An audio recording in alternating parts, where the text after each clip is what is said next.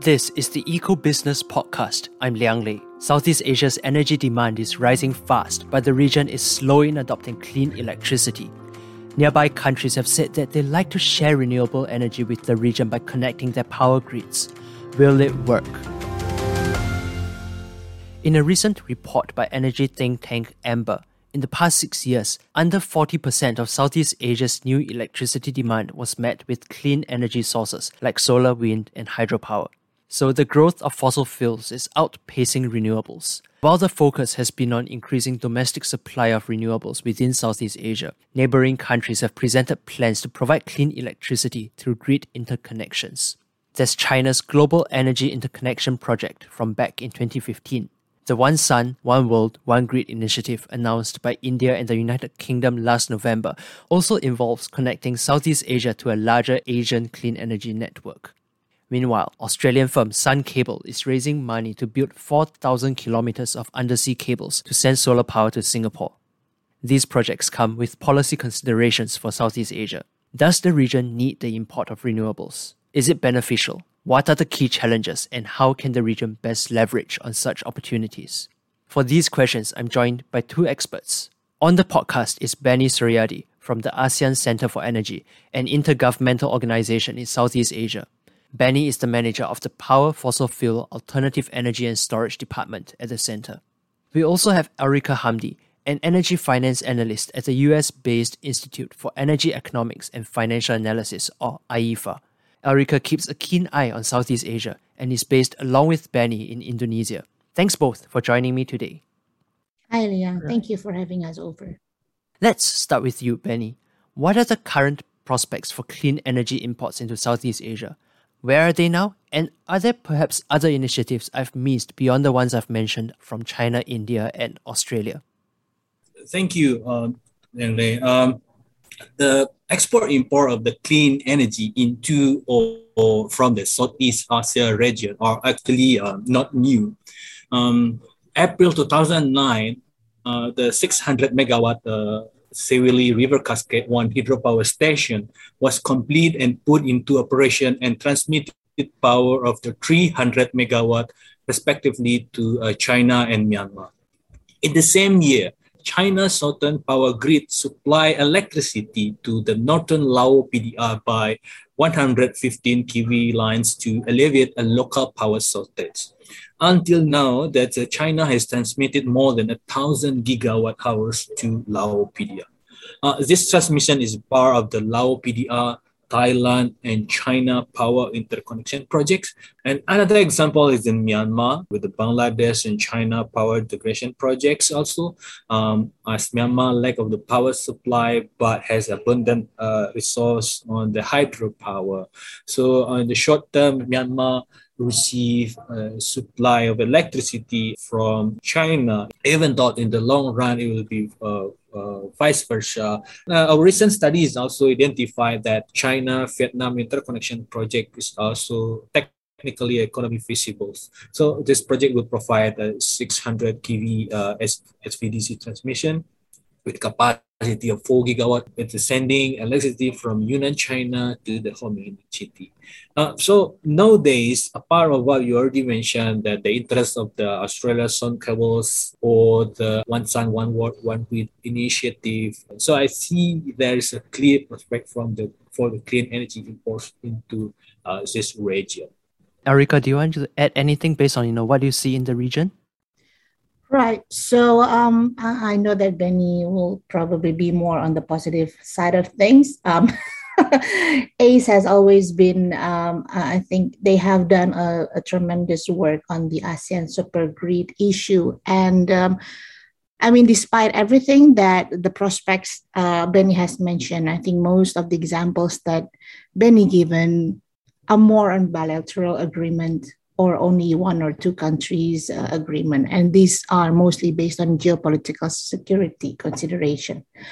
So, but if we're looking at a bigger interconnection between a number of countries, the issue with cross-border power export is more than just about supply and demand. It's actually about the grid infrastructure buildup. And building grid interconnections require a lot of tedious work and even more tedious synchronization effort between each country's operators. And also, there's always this issue about energy security. I mean, yes, ASEAN has a cooperation agreement in place, but doesn't mean that each of these countries have their own energy security, energy reliability issues within themselves.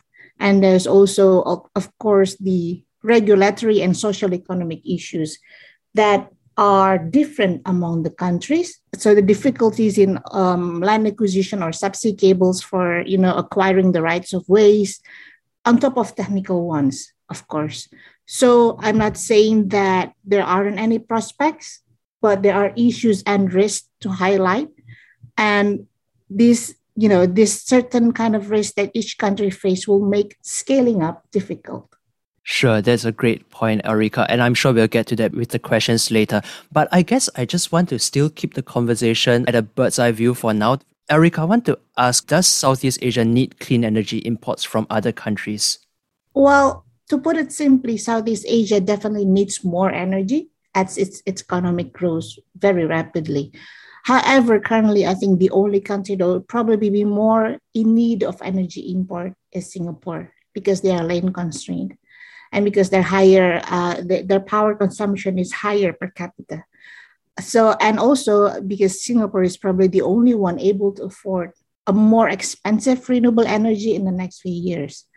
If we're talking about solar energy with the current battery storage or wind energy with the current battery storage, it is still more expensive in Southeast Asia. Compared to hydro, for instance, especially if it's existing hydro that has been built for many numbers of years, like what Laos have. Other Asia countries, including China and India, currently have a lot of demand domestically, and I think they might be better off trying to build their own supply and use it domestically first before putting it out there for other countries. And remember that power is not only about supply and demand, but also about the grid infrastructure. So the conditions of each country's systems and the condition of each country grids might be different with each other, right? So this kind of challenges, if you're trying to interconnect a lot of countries, it will take a longer time. So the gestation period for that interconnection pilot project from Laos to Singapore took 8 years. The ASEAN Supergrid has been around and discussed between these countries for more than 20 years. So this highlights the kind of challenges of interconnections. Benny, what do you think about this? It could be yes or could be no. I start by echo what Erica said, that the demand is rising. And to meet the rising demand, sustainability and to change the status quo require the transitioning from the fossil fuels to clean energy source, right? Fortunately, that's meeting future regional demand with the clean energy is technically and economically feasible. On the technical side, despite of the Singapore, that in general, that ASEAN has abundant clean energy resource. As part of our recent study, we just conclude the ASEAN Interconnection Master Plan study, the technical potential of the more than 8,000 gigawatt of solar and more than 300 gigawatt of a gross wind capacity per year, generating about 12,000 terawatt hours per year and 700 terawatt hours per year for solar and wind. It's way more than what this region is needed. And then on the economic side, the cost of clean energy generation, especially for wind and solar, as we see that become more and more competitive compared to the cost of fossil fuels generation. But despite this, there are several obstacles impeded the uptake of renewable energy or clean energy in this region. First, while some countries are rich in the clean resource, but these resources are often located far from the demand center, creating a geographic mismatch between supply and demand. The second, due to the temporal variation, demand peaks do not align with the supply peaks, both in terms of the daily timing and seasonal variation. This create a temporal mismatch. So this is where importing clean energy among the ASEAN countries or with its neighboring country could have helps to address this obstacle and increase the ratio of the clean energy in the energy mix.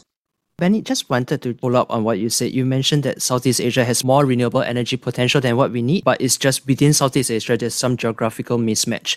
Then I'm just wondering, what is the role of imports then? Is it to support the countries who may not have sufficient renewable energy resources, or is there still opportunity for a wider integration?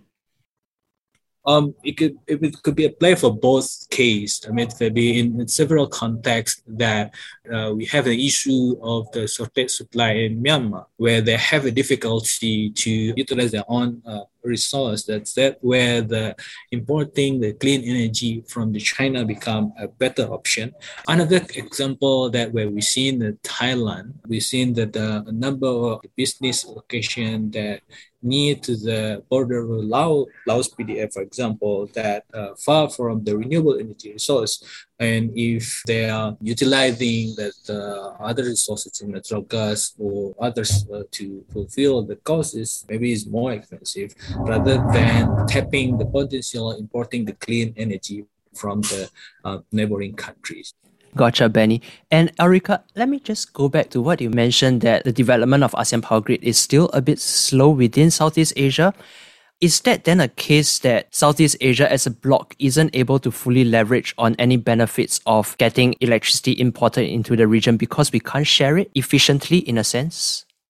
I think it's much more complicated than that, Liang Lei, because this is a cross-border cooperation entails a lot of issues between the countries, right? So it's not only about the technical side, but also geopolitical. Energy export-import is great in concept, but it might be hard to realize in practice, considering there are many issues, like Ben just said, different typologies of geographies, different kinds of political system in the country, a country's economic growth, whether the country will be able to pay for the imported price, as asked by the supplier. Wealthier countries with, more democratic political system might have more leverage for to see this cooperation goes through to the finish line, but to have a scale as big as, let's say, the European interconnections, there are much more issues that would be harder to tackle and will need a longer time, because this is at the end of the day is an economic and political cooperation among the countries. And after all, energy is a very important commodity that can affect self-sufficiency and economic development, isn't it, within Southeast Asia? So I'm just wondering, are there any geopolitical issues to look out for when we also talk about, energy imports? Let me just get a example for the proposed Sun Cable project. If we're just talking about the supply side from the Sun Cable, there's no issue basically from the Australian government side. They have just cleared their, I think, environmental permits for Sun Cable to build their generation capacities in the Northern Australia. And, they have, I think they're currently trying to find financing for it. And also there's no issue on the demand side. Singapore is very willingly, they will take the power supply, but the issue is the interconnection, right? And it needs to go through Indonesian waters. And up until today, although they have received permit from Indonesia, it is only a permit to conduct survey for their undersea cables and nothing more than that. I'm pretty sure that there is an ongoing discussion at the back of it, but it shows that it is not as smooth as they would have wanted it to be. At the end of the day, energy security is probably the most critical issue that is always at the back of every government's mind. Cool. And I think we've talked a lot about challenges. Let's talk a bit about any ingredients for success. I'm just wondering, Benny, do you want to lead on this? I'm just wondering, the question is basically, we've heard that there are opportunities with energy imports, although there are also challenges. Moving on, what are some of the key things we have to do to make sure that we can fully leverage on this opportunity in the next few years? Just continue from the previous one. As the main obstacle is more on the geopolitical concern that can be then the key ingredient will be the leadership of the government who are involved in this cross-border connectivities. Taking, for example, that Lao PDR, Thailand, Malaysia, Singapore Power Integration Project that just recently commenced, where Singapore will import up to 100 megawatt of renewable and hydropower using the existing interconnection. The leadership by the government is definitely the key ingredient for the success of this. Ulrika mentioned that the initiative of ASEAN Power Grid will be in existence, I think, more than 20 or 30 years ago, where much of it rely in the hand of the utility. And this is where utility is only talking the business to business, that how much I gain, how much I lose on this contact, while this clean energy and cross-border interconnection cannot be only talking the benefit of the economy. It must be looked in the more comprehensive views, comprehensive manner, and being addressed in all spectrum of the economy, security, geopolitical, and etc. Benny, sorry, just to stay on with you, just wondering if we talk about energy imports from other countries into Southeast Asia, for example, what we have currently with the plan with India and China, should this kind of energy import projects be talked about at a country level where individual Southeast Asian countries are involved, or should there be a larger ASEAN level plan or policy around such imports? The way we approach in building the regional and cross-border interconnection is starting with the bilateral basis and then gradually move to the sub-region and then aiming for the full integration as well. The approach is always starting with the bilateral, where the countries is trying to connecting it on the bilateral basis and then continuously expand it. Ulrika mentioned a very pertinent point on the pilot project before. So this, if starting by bilateral as a pilot project, allowing both sides to have a more confident about that projects. And then also, for example, that one countries in Southeast Asia can also see that how the neighboring can learn on that to build cross-border integration. So this is how the approach, and then I see this will continue to be the approach the long run to multilateral the regional integration. And Ulrika, just wondering your thoughts on the level of planning, collaboration, and policy making that we should be talking about when it comes to energy imports into Southeast Asia? It's that's a very complicated question to answer, actually. But I would echo what Benny said. It's the leadership from each country that will make a difference. Because at the end of the day, when you're talking about power or energy in general, stronger cooperation among countries bilaterally or regionally is basically the key to success. And, maybe, some lesson learns or exchanging of lesson learns from whatever pilot projects that have already existed. And of course, another important point for, you were asking about key ingredients for success is the availability of financing from the wealthier country. Could also be the trigger for any kinds of projects on this transmissions infrastructure project, because it needs, as with other transmission or other infrastructure projects, it is very capital heavy upfront. So the kind of financing that is available, the kind of willingness from the government to provide additional support, for instance, guarantees or support on land acquisitions for right-of-ways, those are probably the things that would make the interconnection project faster to realize. Actually, there's an important point, right? We haven't talked a lot about financing in this podcast. Ulrika, I'm just wondering, when it comes to the scale of the projects we're talking about, if it's from other countries into Southeast Asia, who should be providing this financing? Is it the role of multilateral banks, or do countries have to collaborate, or are there any other ways to finance such big projects? Because after all, we're talking about possibly very long transmission cables, very huge storage facilities, etc., right? Yeah, ideally it would be coming from concessional financing because we need cheaper financing for this kind of projects, right? Because transmission and great infrastructure is not a project that would have a huge margin, profit margins. So concessional financing from multilateral development banks, from world banks, from ADBs, those kind of financing will be crucial, as well as probably each country's equity financing, from each ASEAN countries.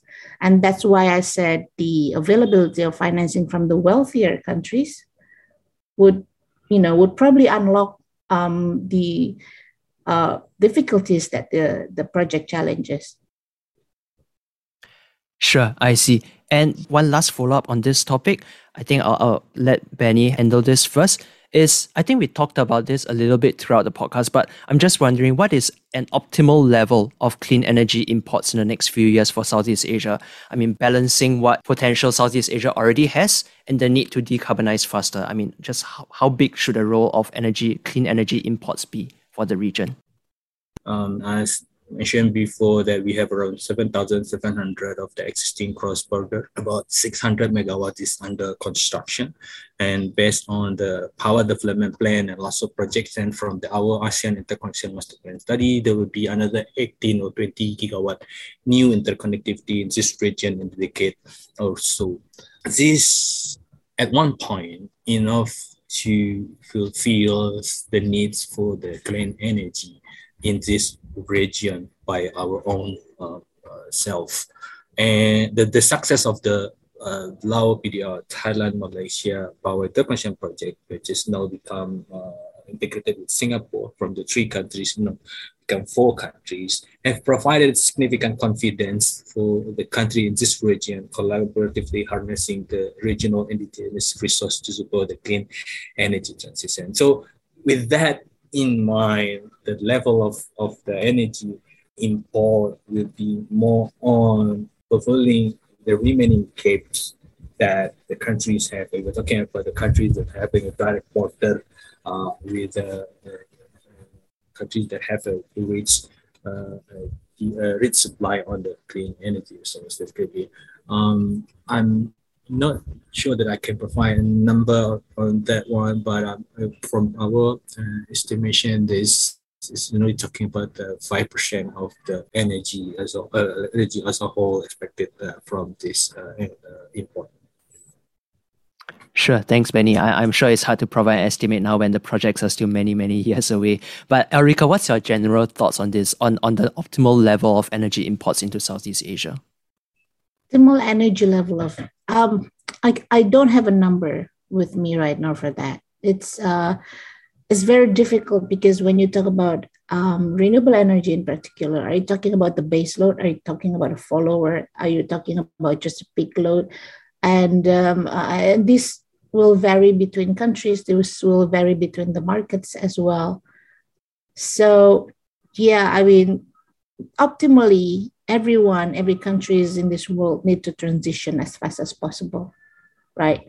But whether they should be doing it through energy export and imports, it will depend on, basically back to the basic, whether they have a surplus energy in their own country, whether they have a surplus energy economy selling to an energy-starved economy, for instance, or they have their own local demand that they need to fulfill. And so they should be fulfilling their own domestic needs first before even thinking about interconnections. Gotcha. Yeah, quite a few considerations there. And yeah, I think we've covered a lot of ground already. I mean, just wanted to end off with one last question. Erica, maybe you can start first. Just wondering, if you could look forward into, 2030, 2040, 2050, how do you expect this energy import situation into Southeast Asia to play out in those few decades? I think the energy export-import is great in concept. Interconnection should be taken as a one breather with the supply and demand consideration, if you know what I'm talking about. So we don't only talk about generations capacity, but we also talk about interconnections capacity. And so in concept, it is really great, but there are some challenges there are some issues that needs to be considered and taken into account. And I guess the ways forward, to move forward is basically to realize whether each country has already fulfilled their own demand first. And if they have a surplus of supply, then they can start to think about selling it to other places. So I would really want to see Southeast Asia as a region to not just be importer but also exporter of renewable energy. But whether that would be easy to do, I don't think so. But maybe in the next few years, there are some updated situation and a stronger cooperation. All right. That's a really very interesting outlook that if, one day Southeast Asia can be a renewable energy exporter. Benny, what's your thoughts too on, how energy imports in Southeast Asia will play out in the next few decades, especially since I'm sure you are quite involved in all the discussions? Priya, echo what Ulrika mentioned, the vision that we have in ASEAN as we are building the ASEAN power grid is not only become an isolated ASEAN power grid, but it will be part and integrated with all of the region where the export-import of the electricity can be happen in more fluent way. That's the long-term vision that we have. But it's starting by having fulfilling the regional demand.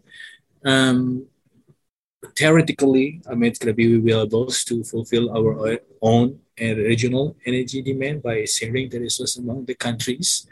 So in this context, that the energy import might not play a significant role to fulfilling the remaining gaps, but we also experiencing recently where as the concern of the geopolitical become more, and then the competitive among the region and the countries in these regions also surface to the new levels. We hear that how the Malaysia issued a memorandum to not sell renewable energy electricity to the Singapore, and then Ulrika also just mentioned about the case for Indonesia. If that's continuously happen, then the countries in this region might look alternative option, finding their own way to tap the energy from outside the region. So this is where the energy import will play a bigger role in this context. So at the end of the day, is again back to how the government in this region is looking this issue not as individual countries, but more as a collective region, so that we can achieve this clean energy transition in a much faster way, in more economical way, and allowing everybody to harness the full potential of it. This podcast was hosted by EcoBusiness, Asia's leading media company serving the region's sustainability community. Join the conversation by visiting eco-business.com. Follow us on social media and subscribe to our newsletters. Thanks for listening.